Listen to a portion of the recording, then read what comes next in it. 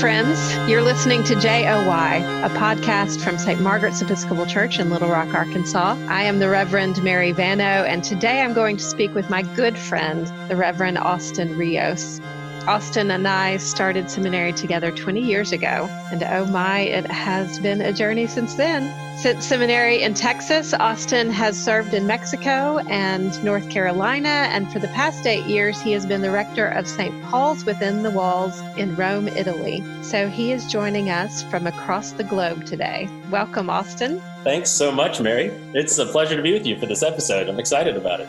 So, Austin, being an American Episcopal priest in Rome is kind of an unusual gig. Tell us more about what you do. Being the rector of St. Paul's and executive director of the Joel Nafuma Refugee Center combines the spiritual and the administrative aspects of leading a normal Episcopal church with the challenges of guiding a nonprofit organization. As you said before, I've been here for a little bit over 8 years. And one of the things I most enjoy about this specialized situation is that sense of holding both of these priorities before our parishioners and our constituents. Our worshiping communities, it's a multicultural, multinational, and multilingual. And that diversity is a constant reminder of the great tapestry of the body of Christ.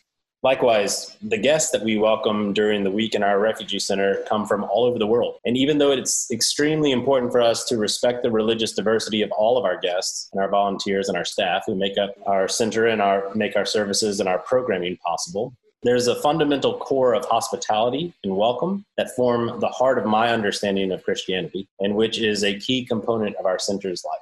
I truly I love witnessing how worship and action are intertwined through St. Paul's and the JNRC, and I enjoy working with all the folks who want to be a part of our efforts. I think it's interesting that your ministry really centers around people who are away from their homes. They are travelers, they are refugees. Some of your people will be with you a short time as they pass through. Others are establishing a new home. And of course, you yourself are like them. You've moved your family to take care of other families who are on the move. So what are the unique needs of such a community? And what's the same? When you and I were training for this strange vocation all those years ago, most Episcopal churches that I knew were places that were multi-generational communities rooted in a specific context. That meant that you were likely to baptize a grandchild of a matriarch and witness multiple generations of folks from the same family who attended church, who supported the church financially, and who passed it on to subsequent generations. Partly because of the worldwide shift regarding church affiliation that we witnessed over the last decades of the 20th century and the first couple of the 21st, and partly due to the more mobile society that technological advancement enables, these kinds of churches are less common. There was a time when St. Paul's was filled with Americans who were heading up international corporations or who were working in one of the embassies here in Rome. A higher percentage of those expats were Episcopalian, and St. Paul's would have been a natural fit for them. But these days, those same corporate jobs are held by Italians who may or may not come to us based on our primary service being in English or because of the Roman Catholic cultural context that most Italians come from. But those who do come to us do so because they appreciate our way of worship that is rooted in Catholic liturgy. And they also appreciate that church is not just about going through the motions here, but rather about linking head and heart and hand in the midst of a supportive community. Having St. Paul as our patron saint works really well for this, as he modeled and preached this kind of community wherever he went. So in a community of folks who don't always share the same language, who don't always share the same cultural upbringing, and who definitely don't share the same assumptions about what being faithful requires, it's very important to find something that can be shared in common. That is what Scripture and liturgy were made for, and so they take a central place in our life. Scripture and liturgy, I think, do ground all of us, and it's amazing how those central aspects of our community life can be transported almost anywhere. So both in North Carolina and in Rome, you have done a significant amount of work with people for whom life is not easy, immigrants and refugees. Like other travelers, they've also left home, but they haven't necessarily been welcomed at their destinations. What unique challenges do they face? So many. Besides the fact that circumstances for the guests of the JNRC, the circumstances in their home countries were bad enough that they were forced to leave family and friends and their lives behind in order to make an arduous and sometimes deadly journey. Upon arrival, they often face the hardships associated with racism, language and cultural barriers, and the startup challenges of rebuilding their lives in a foreign land. The immigrants that I worked with in the States faced a lot of those same challenges, but were often helped by supportive communities of family and friends who had made the journey previously and could assist someone who had just recently arrived. Most refugees arriving in Rome don't have as many established networks of support that they can rely on. This is one of the reasons that our center seeks to be such a place of support and help guests take those first steps toward their new lives. Most of our guests would have preferred to remain in their countries of origin, but hardship and circumstances required them to take this journey.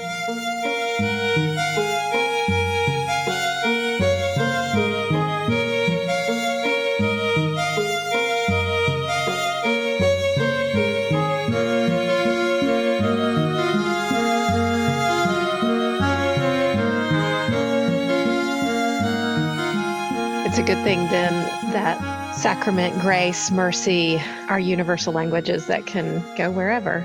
It's terrible that people are forced to make such journeys, but we do find in Scripture other people of faith who have had to take journeys like this. I'm thinking of Adam and Eve, who had to leave Eden, of Abraham, who was called by God to leave his homeland. Moses led the Israelites out of Egypt to the promised land. Leaving home in order to go to a new place is a common part of our shared human experience, but it also seems to be an essential piece of our spiritual journey, leading us toward union with God, which I think is how we get to the notion of pilgrimage being a kind of spiritual discipline for people of faith.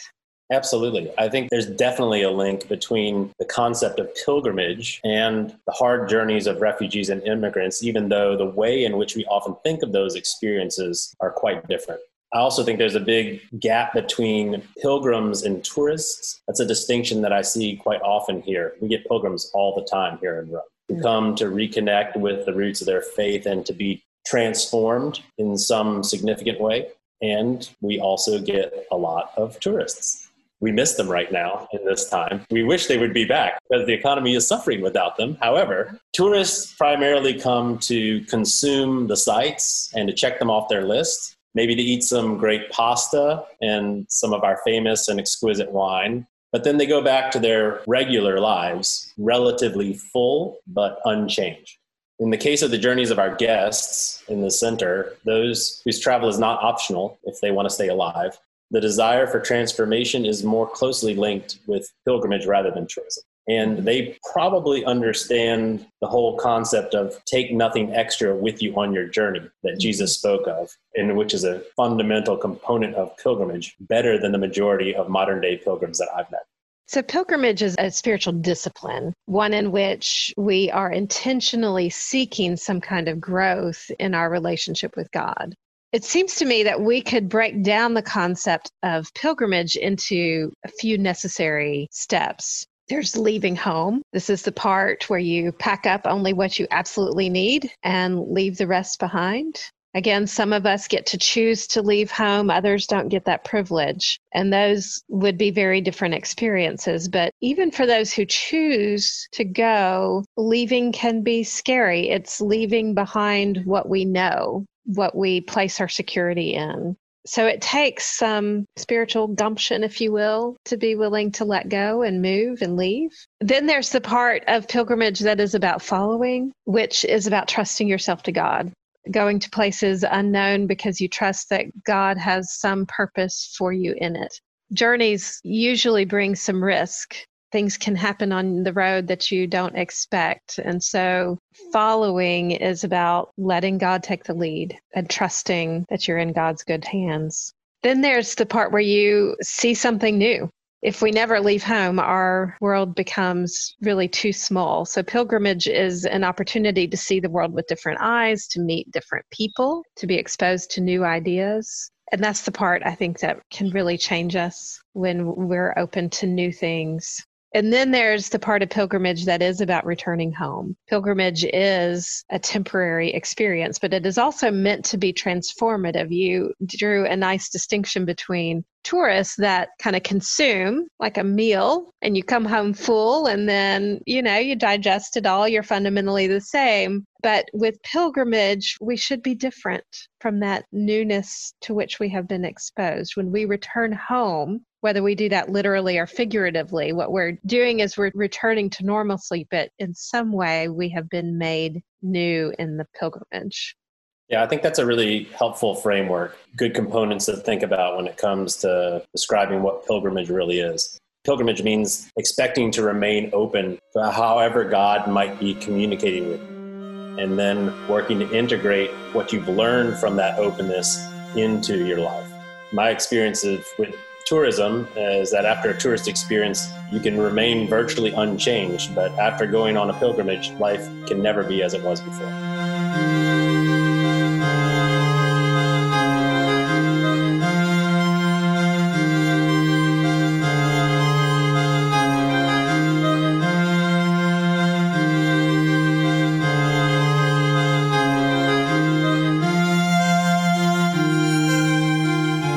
I realized after I broke down the concept of pilgrimage there, believing, the following, the seeing something new, the returning home, that I actually left out the destination. It makes me think that maybe the destination isn't necessarily the point of the experience.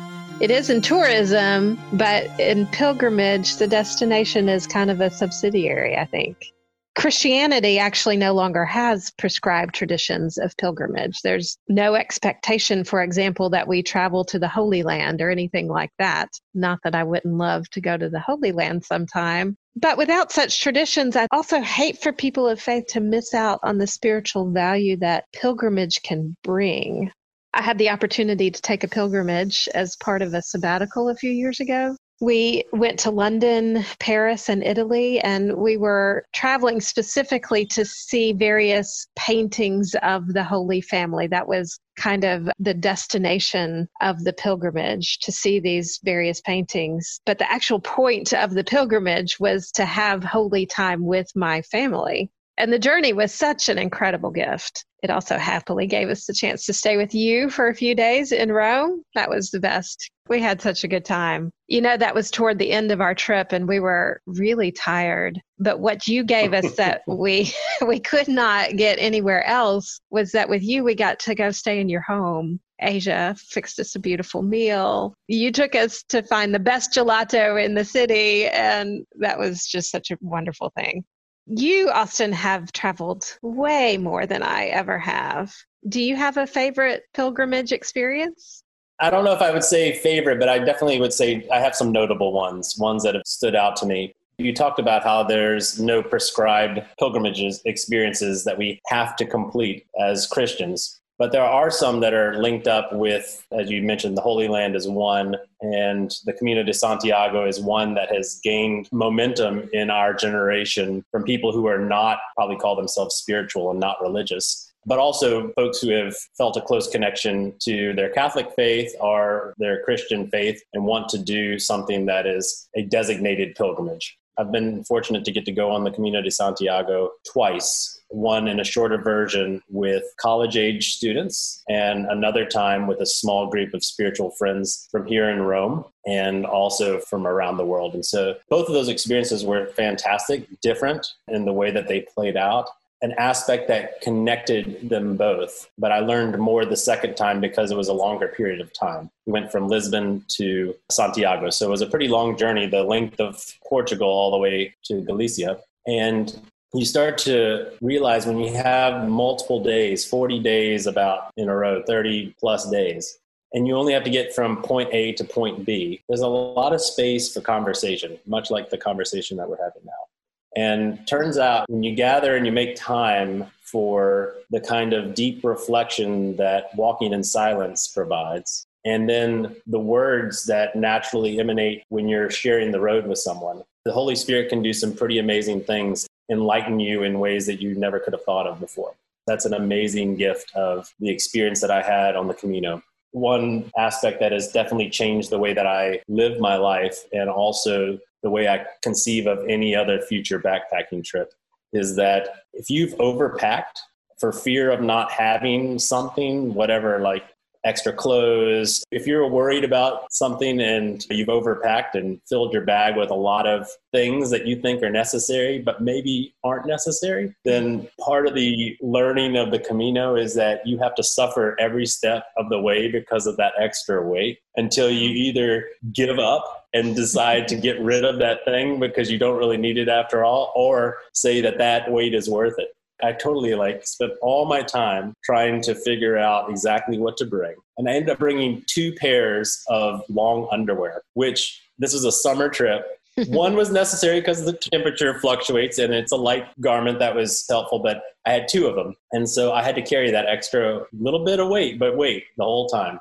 A buddy of mine brought along a hardback cover of the Brothers Karamazov. And let me tell you, that was he was definitely suffering. That was an important thing to carry for him, but definitely came with some suffering. That's an aspect in which, the idea of what do we really need? What can we leave behind? That to me was a really helpful aspect of learning on the Camino. But as you mentioned before, the Holy Land is also a wonderful experience. Part of it that was most helpful to me was a chance to explore the foundational moments in the geography of our faith. I'm a person who really likes maps. I like to understand the relationship of something on a map to, the physical geography, and being in Galilee and seeing it so much smaller than I imagined it in my mind. I mean, as someone born in Texas and who spent, as you know, a ton of time out in West Texas and Big Bend, my concept of distance and space between objects is Texas size. Big. The Holy Land is not Texas size. Exactly. The Holy Land is not Texas size. It's much smaller than that. And it's human scale is what I would say. That was a thing I could only experience in the way my mind and kind of understanding works by being there.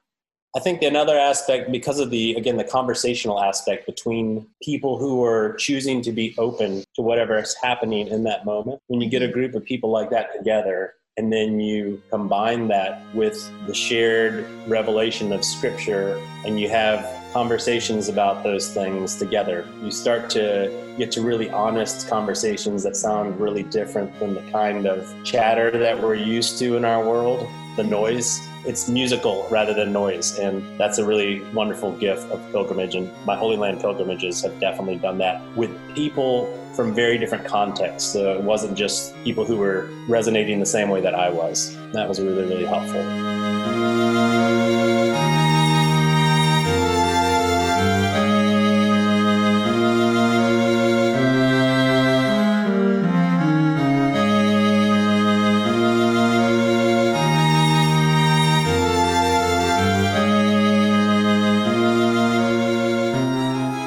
During this pandemic, travel is not an option for many of us, sadly. Do you think that this lack of travel, does it mean that we can't experience pilgrimage right now? Or is there a creative way that we can think about our spiritual journeys during this time? I think we can experience pilgrimage. This sounds weird to say, but I think this is a time in which we actually have a chance to engage our spiritual lives in a way that we've not been able to previously. Again, because of the normal rhythms of our life or the noise that we're so used to hearing. No one has to take advantage of that time in this way. I've experienced during these many months that there are days in which I am filling my time with just as much busyness and activity, and I still have to be intentional about making time for prayer and for quiet and reflection and things like that. It doesn't just naturally flow from this time. It still has to be a choice. I think everyone could use this time to experience and to be open to what God is speaking to them right now in this moment. How is God speaking within the challenges of lives lived on the inside? Uncomfortable situations in which we're all pressed together. That can be really hard. And there's no denying the stress that comes from living the way that we're living right now, to be safe and to be healthy and to care for others. So the kind of pilgrimage that anyone who's listening to this right now could go on might not be out in the physical world, but there are ways to explore how physical distance relates to social connection There are ways in which we can wrestle with the fact that we're unable to gather the way that we're accustomed to, but maybe God is allowing us and opening up new ways for us to be community together and to live together and to grow together. Like I said, it's not an obvious journey. I think there's something about the physical aspect of moving in space in the pilgrimages that we talked about and I mentioned earlier that is important, but it's not necessary. If you've ever experienced that difference between pilgrimage and tourism in that kind of moving world, then you can apply those lessons to the inner journey as well. And I think that that's one of the most important things that we can do. I mean, that is what having a spiritual life is. We can consider always, and whether we can travel or not, we can always be thinking about what is it that we need to leave behind? How is it that we need to follow? What is God calling us to right now? What can we discover about our world that is new to us? And how will we allow that to transform us? There are, I will mention for our local listeners at St. Margaret's, we have a couple of opportunities that could be sort of miniature pilgrimages just on the ground. So you can just come to St. Margaret's anytime. We have a labyrinth, which is a walking experience. It's in the woods. It's a trail. There's an opportunity for you to spiritually consider your journey as you walk to the center of the labyrinth. That can be a really useful spiritual meditation. And another opportunity is our Stations of the Cross. Many of us are familiar with, we will typically walk the Stations of the Cross during Holy Week, but they're always there. The Stations of the Cross really started as a Jerusalem pilgrimage, and we have an opportunity on that path to walk and consider Jesus's path of suffering, which is also the path of life. So if you're around here in Little Rock, take advantage of those opportunities. I'm excited about the fact that you have opportunities that you just mentioned. The Labyrinth is something that's been a really big help to me. Really does a good job of expressing the point that it's not about how much you're moving, how far you're going, but about whether that journey is inward, transformed, and then outward. That's the shape of our life, and I think that's a wonderful opportunity. I hope people take advantage of it. Also, I'm really thankful to have shared so much of this journey with you. It's been a joy. Oh, isn't that a blessing? I'm grateful for that as well, Austin. We've had 20 years of friendship now, and I hope many more ahead of us. I think, though we often don't talk about it, pilgrimage is definitely worth thinking about, because with a little intention and planning, it can be an experience that adds joy and meaning to our lives. This has been so much fun, Austin. Thank you for joining us today. I think our joy for today is complete. I also want to thank all of our listeners for being with us. Whether you're listening from home or from the road, I pray that God will bless your journey. If you have a question, comment, or idea, I would love to hear from you. Please do listen again next time. And remember that our JOY is not complete without you.